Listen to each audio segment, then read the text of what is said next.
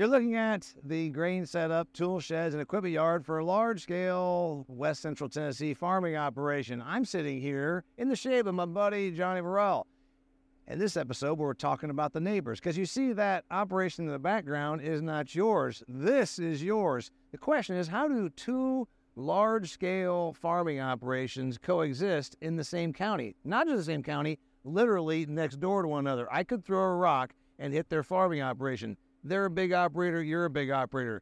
I said, when I pulled in, is that yours? You said, no, that's the neighbors. And then you said, yep, they're right there, and I'm right here. And I said, do you get along? And you said, oh, absolutely. We get along. We even help each other harvest. And I said, that is unusual. Maybe it doesn't strike you as unusual. I've been around a lot of the countryside. That's unusual.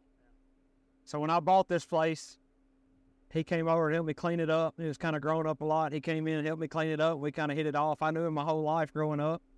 He's a few years older than me, but we own equipment together. We own some irrigation systems together.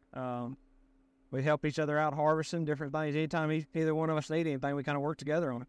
Have you really not thought that this is kind of unusual based on all the people you keep up with? You get around, you go to commodity classes, you go to farming events.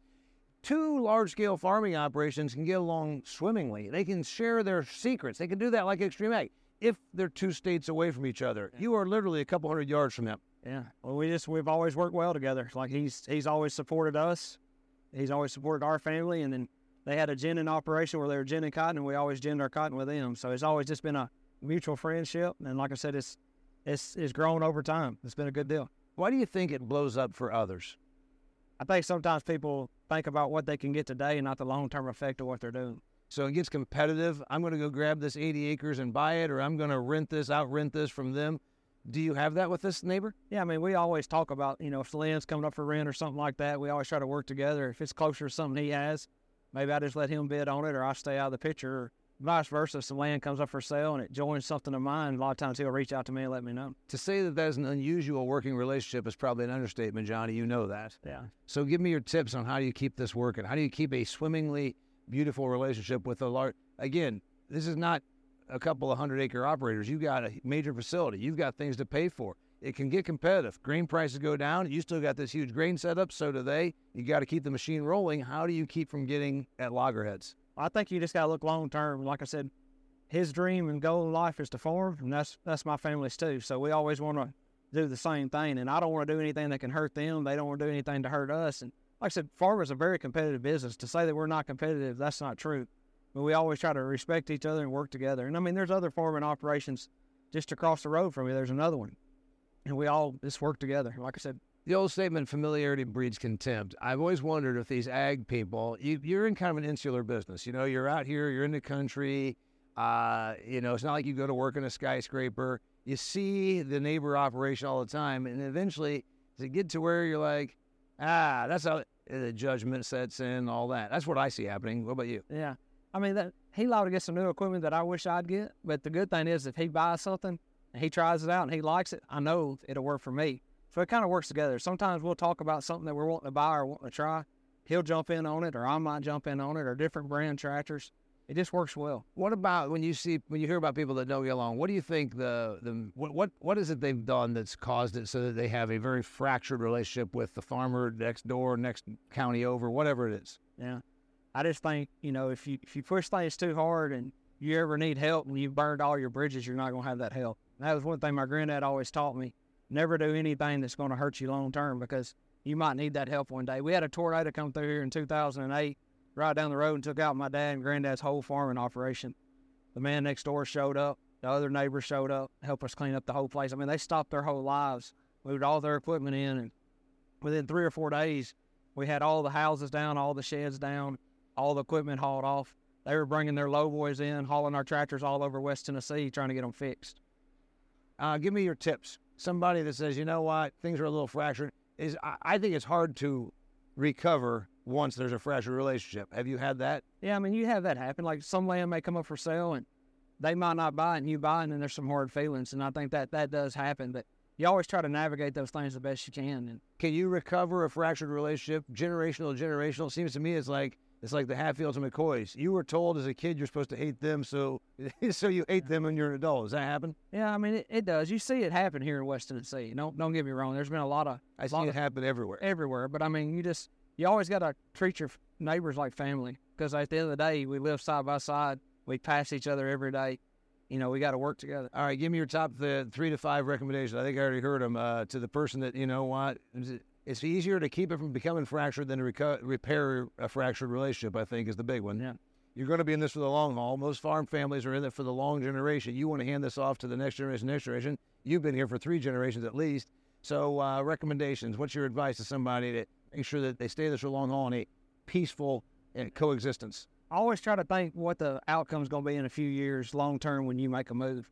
And like I said, if you can always work together, whether it's on irrigation systems, buying land, sharing equipment. We share equipment. So the fact that you sort of got a vested relationship together, yeah, that helps. That helps. And I mean, equipment cost nowadays is so expensive. We just saw a piece of equipment come in a while ago that me and another neighbor own together.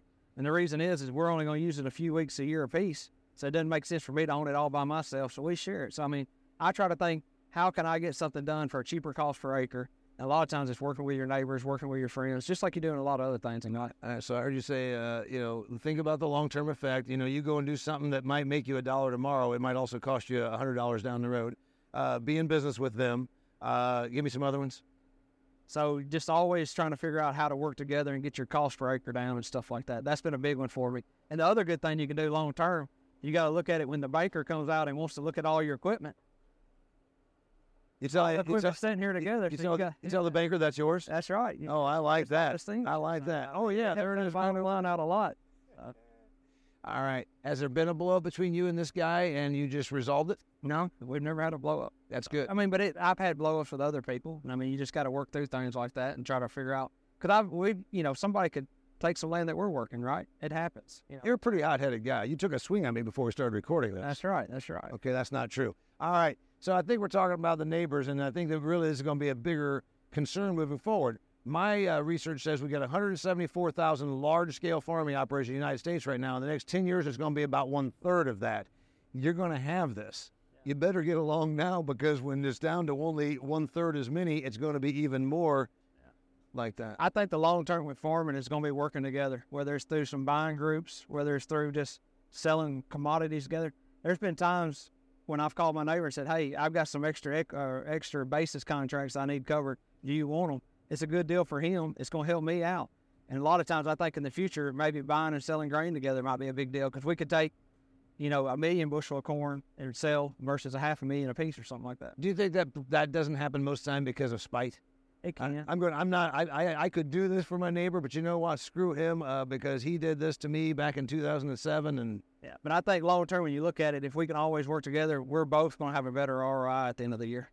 His name's Johnny Verell. He's talking about the neighbors, and I'm talking with him about the neighbors. You know what? We live out here in rural communities. It's something like only 17% of the population lives on 97% of the rural landscape, and we are in such an insular business where there's guys like you earning your entire business out here.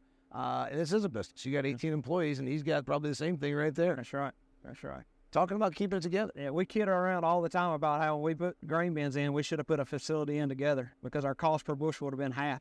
Because we'd have had bigger bins, one big dryer, versus both of us trying to do our own thing. I mean, long term, we should have thought about that a little bit more, because now we know we should have put in a mega site together. Now I think you're talking about how the entire cooperative system came together. You're just talking about doing it on a more privatized level. That's right. Privatizing the co-op. Maybe that'll work for you. You know what? He's an idea guy. He's also a smart dude. And he's my favorite Western Tennessee farmer. No offense to that guy back there, but you're my favorite. We're coming to you from Verell Farms, here at ExtremeAg.farm. Thanks for being here. Thank you.